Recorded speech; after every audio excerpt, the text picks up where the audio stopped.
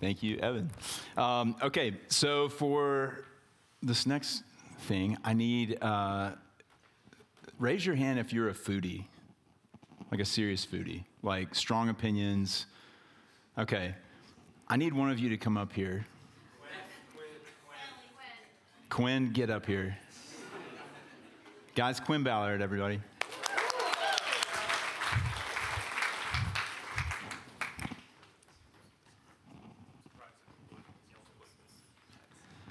Okay, Quinn, tell me about being a foodie. Why would you describe yourself that way?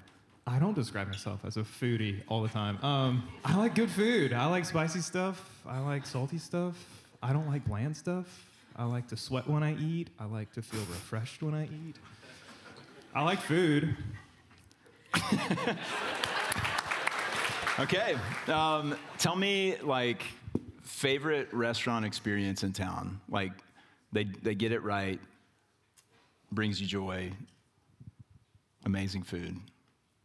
I've never had a bad meal at Cafe Rose or the Wild Cow in East, or Cava. Wait, Cava's I thought great. you said you were a foodie. That's not what we're talking about. Give me like, do you have a favorite meal at Cafe Rose? No, my favorite meal is, there's a Thai restaurant. It's called Ginger Thai. There's a green curry, very hot with tofu. It's just perfect. It's like, imagine the smiling elephant, but they're not trying to be cool. It's just a good Thai restaurant. Like, you walk in and it's like, it's from like 1995, which is great because like they would rather care about how they cook the food. It's always perfect. It's always perfect. I've gotten it for like 20 years. It's the same thing. It's perfect. That's awesome. To me. Okay, so I have a gift for you. So next time you go there, I got you this bag of Tootsie Rolls, and you can eat this whole bag before you sit down to your meal. Great. Thank you. It'll be delicious. Wait, hold on. Tell me, okay, would that enhance or subtract from your experience? It would be filthy. It would be disgusting. Okay, if you ate that bag of Tootsie Rolls before you went to have that green curry, how does that impact your experience with the green curry? I would go get a stomach pump. It wouldn't. I couldn't taste it. You've had these like melted and gross and sticky in your mouth and like chocolate just coating your throat for. It would not be good at all. We're very well aware of this. Thank you. You're welcome. Hey, seriously, these are yours. Yeah. But please share a few with my sons because they got excited when they saw me walking in with that. Are they sitting here? Yeah. Okay, so tell me this. Think about your favorite meal. Think about you're going on a date night or you're just going out with friends to one of your favorite spots and you've got this meal on your mind. Even if it's not Tootsie Rolls, why are you trying to not eat before you go? Just lay it on me. So you can eat as much as you want. What? So you can eat as much as you want when you're there. You want to fill up on that, right? Wherever you're going. Yeah, you don't want to be full. You want to have space. You want to have a cleansed palate. And what we're recognizing is when you say, like, I want to fill up on that, is I'm making a decision because we're recognizing our limitation. We only have so much capacity, right? Okay, so hold on to that thought. This summer, if you've been with us, we are in this series we're calling Apprenticing the Master. And it's this whole idea that what it means to actually be a Christian is not just to subscribe to a certain set of beliefs and to check those boxes, but it is a living relationship with Jesus. That when we read Scripture and we read about the accounts of him with his first disciples, and they did everything together, they walked together, they talked together, they were right on his elbow when he was teaching and preaching and healing and doing all the things that he was doing. They were doing what first century disciples of rabbis did all the time. That's what it was to be a disciple, was that you are trying to become as much like your master as possible. You are thinking like him, you are speaking like him, you are acting like him, and so in order to do that, you are spending all of your time and attention with him. And so something crazy that we Christians actually believe is that through the working of the Holy Spirit, we believe that even though Jesus is no longer in his physical body the way that he was the years that he was on earth, that we read about in the gospel accounts, he is living and active now. And that through his Holy Spirit that dwells in every single person who belongs to him, we are able to be disciples of him the same way that his disciples were in the first century. And the meaning of discipleship, the idea of discipleship, the program of discipleship has not changed. That it still means to be a Christian, to be a disciple, and we change that word to apprentice because there's more cultural connections that we can identify with because we don't really use the word disciple much in our everyday language. But that we actually are apprentices of him, that he is our number one focus. We are trying to learn from him more than anyone else, from only him, of like what it means to live and how to find life and how to follow him and how to do the things that he did and say the things that he said and think like him and speak like him and try to emulate him as much as possible. And so each week, this summer, as we go through this series, we've taken one very practical application, again, trying to get us out of just information consumption and out into actually practicing these things in our everyday lives. And so we've talked about things like apprenticing the master in prayer, the way that Jesus prayed, the way that Jesus spent time in Scripture, and on and on. And today we are talking about apprenticing the master in fasting. And if you are someone who is like me until very recently, fasting has been this big mystery box that gives me negative feelings. And if you think about fasting, because it's confusing, because I've heard so many different things, and I've actually heard so little about it, that there just aren't the same resources as there are about prayer and about these other aspects of being a disciple of Jesus.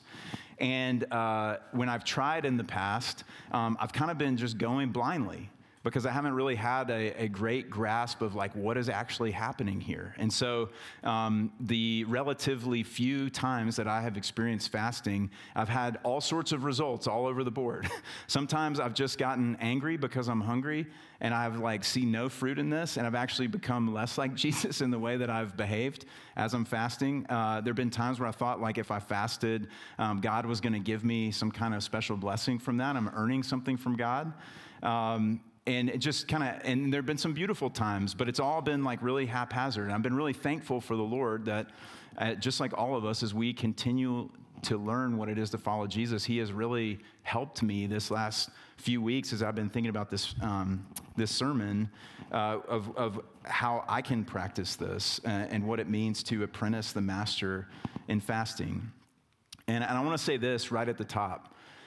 If you are someone who is not following Jesus, if you are a humanist or a materialist, or if you are someone who would call yourself a Christian, but you have not experienced the love of God and Jesus in a relational way, then kind of the same way that we usually talk about giving, I'm going to talk about fasting for you. And I'm going to say, don't do it. Because fasting is not something that we do to be good. It's not something that we do to earn anything from God. And so if you're sitting in a place right now where all you can think about is, I can't see any possible benefit from this, then just sit it out, okay?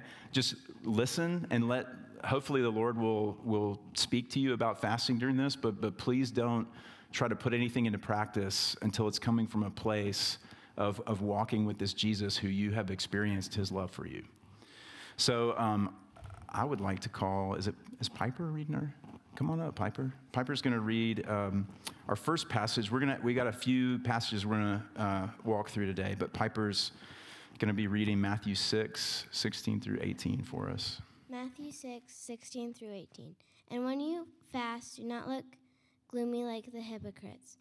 For they disfigure their faces, that their fasting may be seen by others. Truly I say to you, they have received the reward. But when you fast, anoint your head and wash your face, that your fasting may not be seen by others, but your Father who is in secret. And your Father who sees in secret will reward you. This is the word of the Lord. Thanks be to God. Thanks, Piper. Father, we come to you and just ask that you would speak to us through your word, Lord. Would any words that I say that are not from you fall away, and would your Spirit speak to every single heart in this room in the ways that you know we need to hear from you? And ask that in your precious name, Jesus. Amen. Okay, so we're gonna start here in this passage. This is a part of the Sermon on the Mount. Jesus is talking to his followers, his disciples, about this new kingdom, this new way. And during this sermon, he talks about fasting. And he says, when you fast. So Jesus here is expecting his followers, he's expecting his apprentices to fast at some point. And this, we know this because he says when, but also this is in the same context in the Sermon on the Mount of he says, when you give to the needy, when you practice generosity, when you practice mercy, when you pray. And in the passage on prayer is when you forgive others. And so fasting comes right on the heels. It's all in the same package. And we know that Jesus is calling us to those other things too. So he's also calling us to fasting. I will say this, though. Fasting is not necessarily a constant practice the way that some other practices are. So the reason we started this sermon series with the 3 sermons we did at the top after the introduction was because those 3 practices make up the sort of all the time important things of how to cultivate this life in Christ. We talked about prayer, we talked about meditation in Scripture, and we talked about solitude. And if you think about growing a garden, kind of growing the life of Christ in us as growing a garden, those 3 things are the all the time things. Those are like the sun, the soil, and the water. And fasting, if you're a gardener, help me out. What's something you do like just a couple times a year? Mulch. Okay, great. Fasting is like the mulch, okay? You don't do it all the time. If you do it all the time, it actually undoes some of the good. It is just a periodic practice. So Jesus is expecting his followers to fast. He doesn't give us a command. He doesn't tell us exactly how and when it's going to look. And there's a reason he can't do that because of the nature of fasting that we're going to get into. That would kind of undo what it's all about. This is not a means of religious advancement. This is not something that we do to be a good boy or a good girl and to make God love us more or give us the things that we're praying for or anything like that. The way that Jesus talks about fasting here is he contrasts those who are fasting the right way and those who are not fasting the right way. And those who are not fasting the right way, he calls religious hypocrites. And he says, don't be gloomy like the hypocrites because they disfigure their faces when they fast. They make sure everybody sees it. They make sure everybody knows that they are fasting. And that word for disfigure actually means ruin. They ruin their faces so that other people can see the misery that they are in when they are fasting. And so what this reveals is that this is not between us and other people. This is not between us and God in a way that's like divorced from relationship where I'm having to like do the right thing so that he'll bless me and not curse me. This is very relational, and it's between me and my heavenly Father. It's between me and the Father, the Son, and the Holy Spirit who are mine, who dwell in me and I in them, and we are in a relationship of love because of the finished work of Jesus Christ. That is where fasting takes its place in our lives. And what these hypocrites, the way that they fast, they are revealing where their hearts are and what they believe about fasting and the way that they ruin their faces is they are communicating that there cannot possibly be some blessing in doing this practice, that it's only hard and it's awful, and look at me and how awesome I am because I'm enduring how hard and how terrible this is. And Jesus says, no, when you fast, you need to just go on about life as usual. Shower, the anointing with oil kind of goes for us with like shower, wash your hair, take care of yourself. Don't make it look like anything is different. And then he says, this is between you and your Father who sees in secret. The privacy of this relationship. And I will say a caveat here. There are plenty of times in Scripture where God calls his people to fast together. But in our individual fasting, this is between my God and me. And it says when he sees in secret, he will reward you. Now, this can kind of throw us off, the word reward. Again, he's not giving us some special gift because we decided to fast. That word that they translate reward really means like he will be faithful to give what is expected. Like, it's hard to think of a way to say that. Like, he will be faithful to do what would come naturally. And so it's not that he's going to bestow some spiritual blessing on us that is result of us doing a good job, but it's that we're going to get into this relationship further, that there's actually relational benefit, the same way that there's relational benefit between two people who are in love going on dates and being alone together. And it's saying you are going to reap the fruit like you would expect, because he's going to show up. He's going to be there with you. And just like two people who are trying to grow in relationship together, spending time together, like that is going to bear fruit, because that's how you get to know someone. That's how you grow in relationship. He's saying fasting is an aspect of our relationship with God that operates in the same way. Okay, so now, and it's in the same way, like if I were to be on a date with my wife, if I were the whole time on our date, I was looking at everyone else, making sure they were watching me do the right things, and to see if they like were giving me the thumbs up of like, man, you're doing a great job on this date. And like, it can't be about both. Like Lee is going to feel like I'm not there if I'm living this way and I'm like watching out here. But it is this private, beautiful moment between God and his people. And so now we're going to move into Matthew 9, 14 and 15. We'll throw that up on the screen. It says this. This is a time when Jesus was teaching, and some of John the Baptist's disciples came to him, and they asked this question: why do we fast, and the Pharisees' disciples also fast, but your disciples do not fast? And Jesus said to them, can the wedding guests mourn as long as the bridegroom is with them? The days will come when the bridegroom is taken away from them, and then they will fast.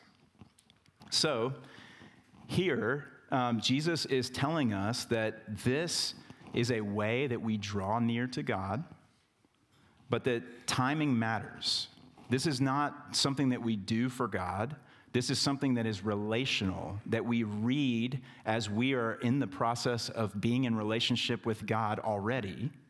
It doesn't enter us into relationship. It doesn't demand and make certain things happen, but it is the fruit of already being in relationship. And Jesus is saying, hey, timing matters.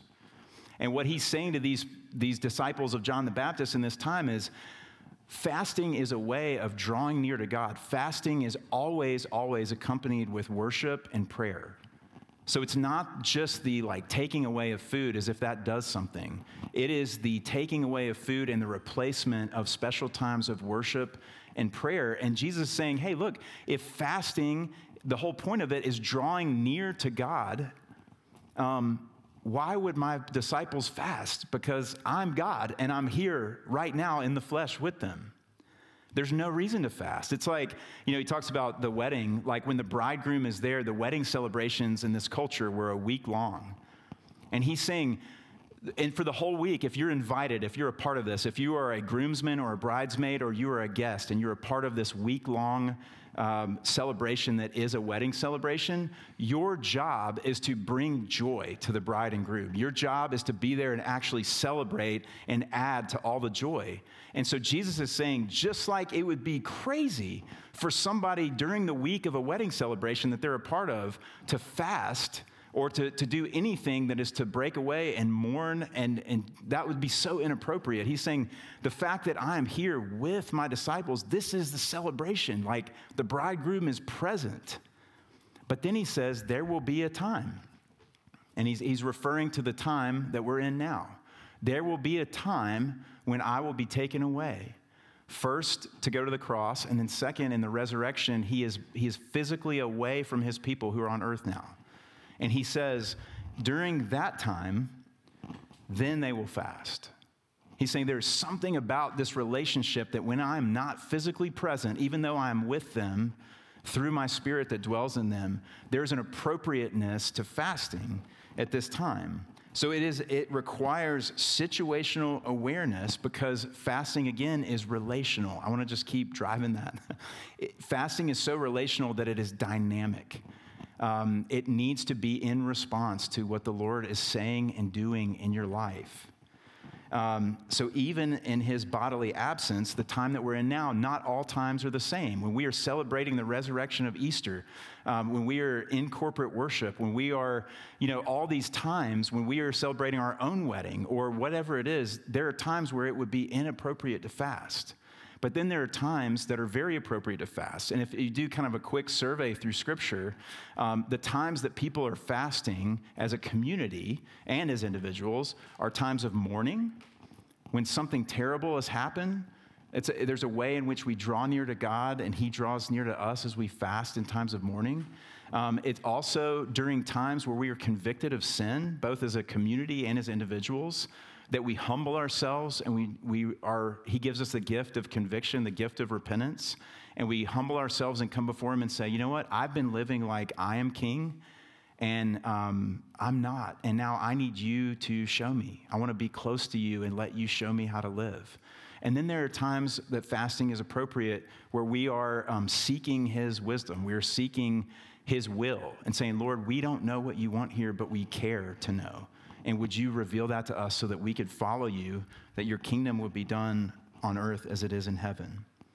And so, again, as Jesus is teaching us, his disciples, he's saying, look, fasting is this fruit of and part of this relationship between you and God.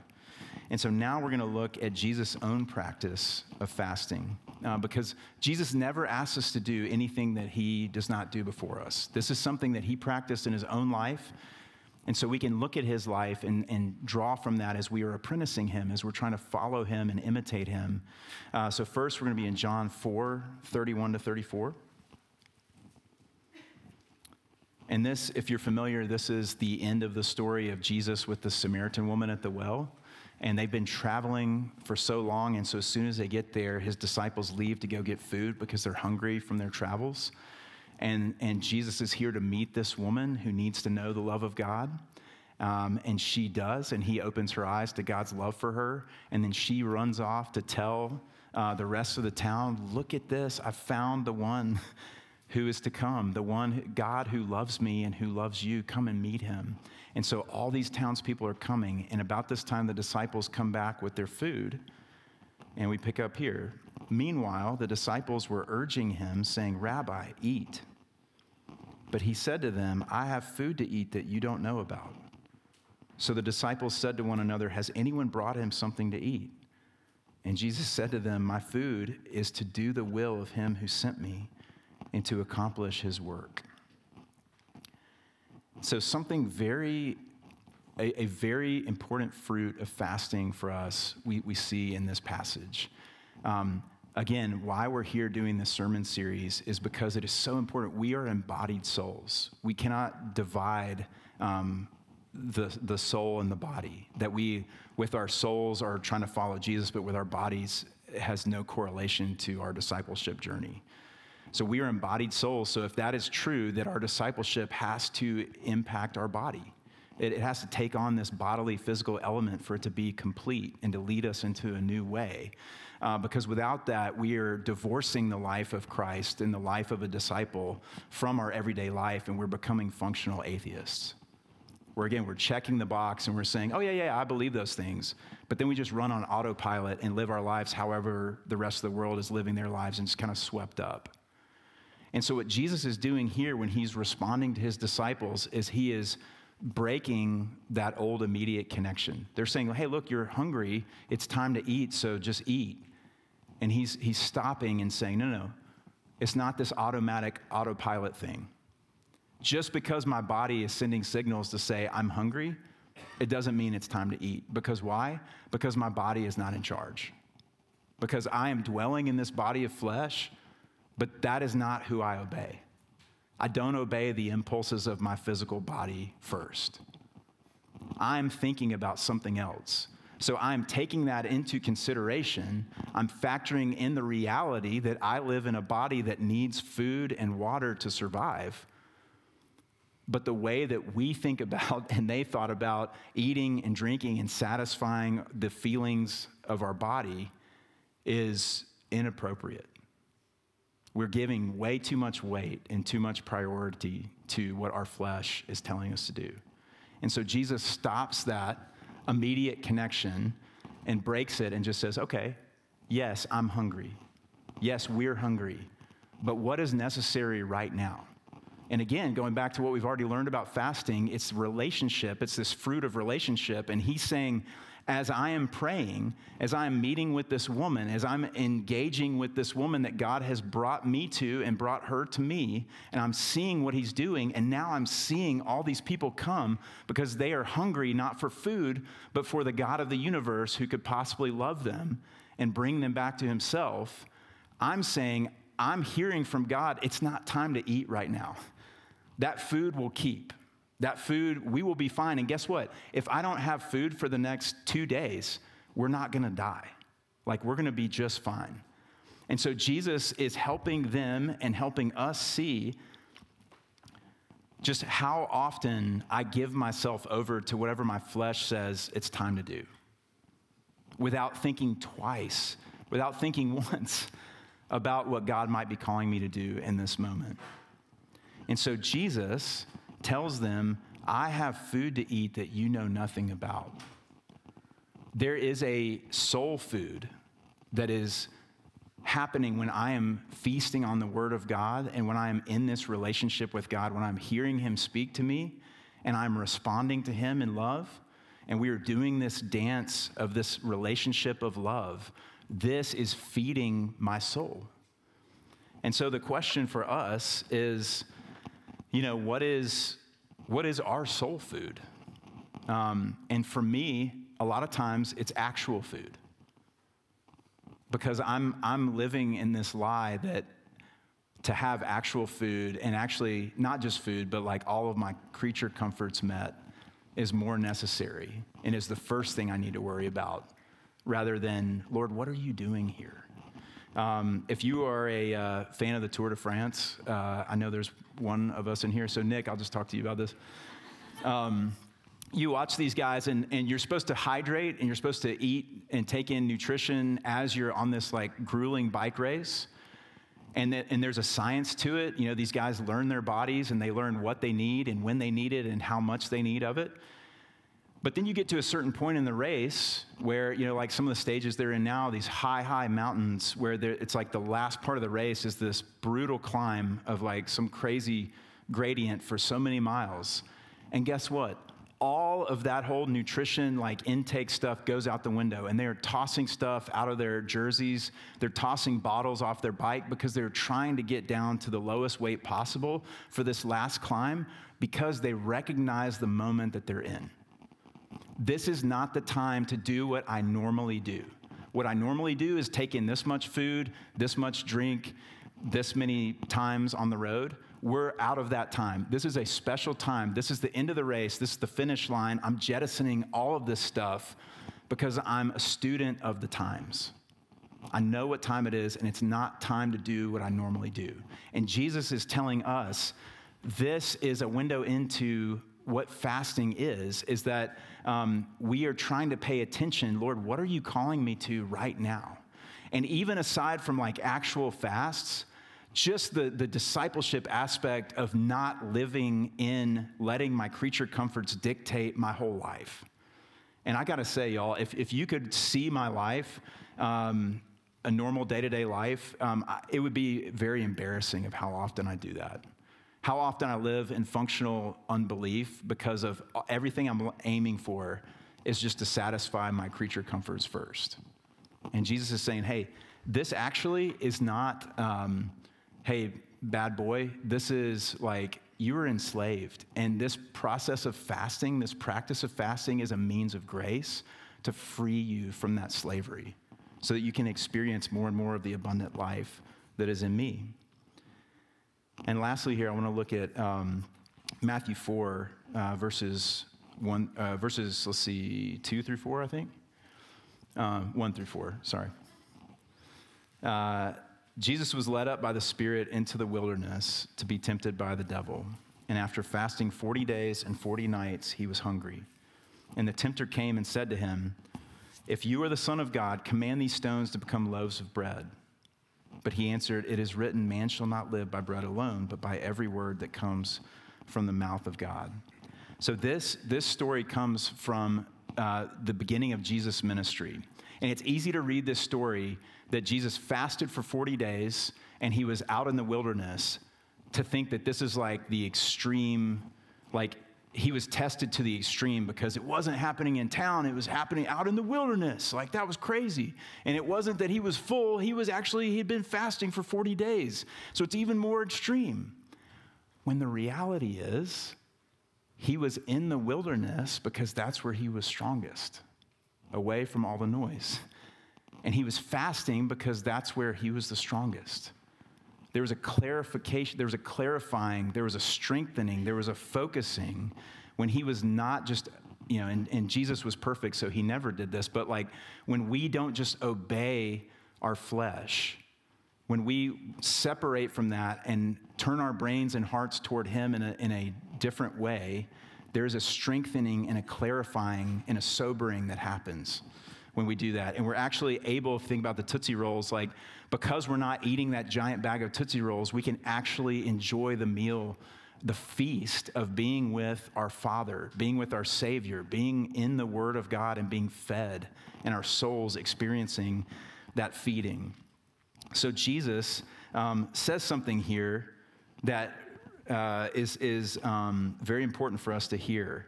When the enemy tempts him and says, "Hey, look, man, you're hungry. You could get bread anytime you want. Why don't you just do that?" Jesus says, "It is written, man shall not live by bread alone."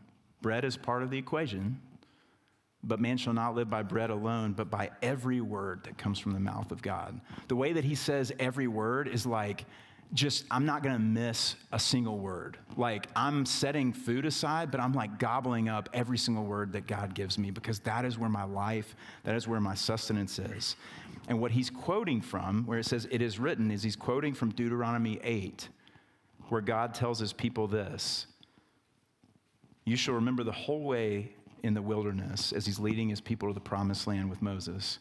The Lord your God has led you these 40 years in the wilderness that he might humble you, testing you to see what was in your heart, whether you would keep his commandments." And listen to this.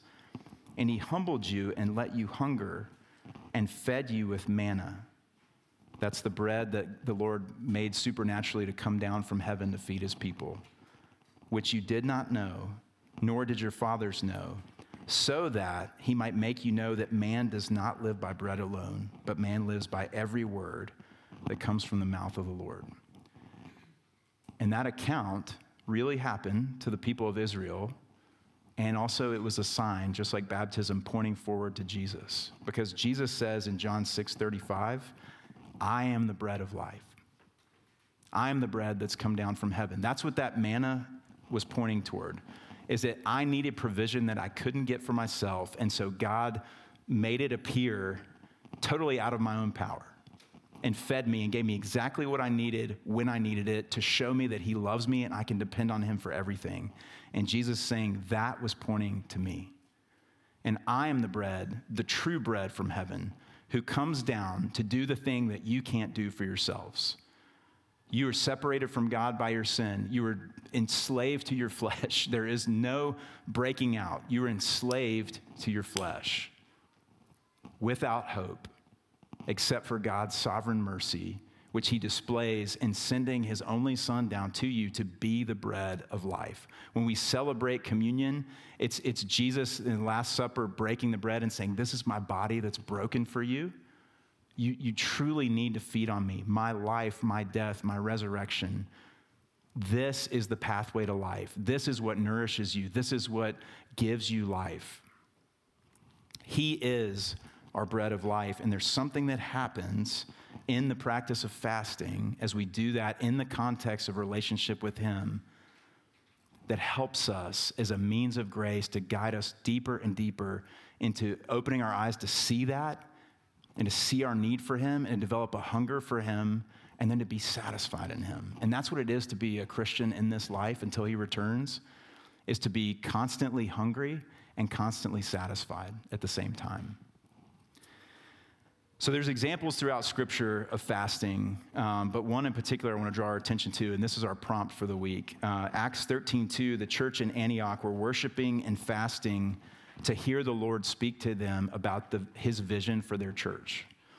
And so this week, instead of asking that everyone fasts, I think that's unwise because we're all in different places. What I do want to do is invite those of you who feel called to do this.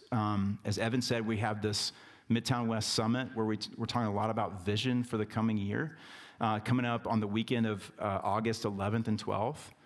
So what I want to invite you to, and again, this is not compulsory. This is not, if you're a real Christian, you'll say yes. This is just you responding to the Holy Spirit working in you. An invitation to join me in fasting between now and then for the Lord to draw us closer to him, help us hear from him, and anything that he would want to say to us about the vision that he has for us as a body going into this next year. And so if you want to take part in that, if you can send me an email, we'll have a piece of paper up here. You can just come up here and write your name down. Either way, great, but just let me know sometime this week, and I'll share more information with you, okay? Father, thank you for this means of grace, Lord. Thank you for the way that you give us these practices to draw near to you and experience more and more of the abundant life you have for us. My prayer for today is that for anyone who doesn't know you in this room, Lord, that you would open their eyes to you, that you are the bread of heaven, and that they would feast on you and be satisfied. Father, I pray that for those of us who've been following you for a long time, that we would have our eyes opened afresh to that and enjoy you as the bread of heaven afresh today. And Father, I pray that you would put on our hearts how you want us to respond to this message. Lord, for those of us who you're inviting to join in this group fast, for those of us who you might be inviting to fast individually in a certain way, Lord, would you just help us hear you and give us what we need to follow you. Give us what we need now to continue to worship you. In Jesus' name, amen.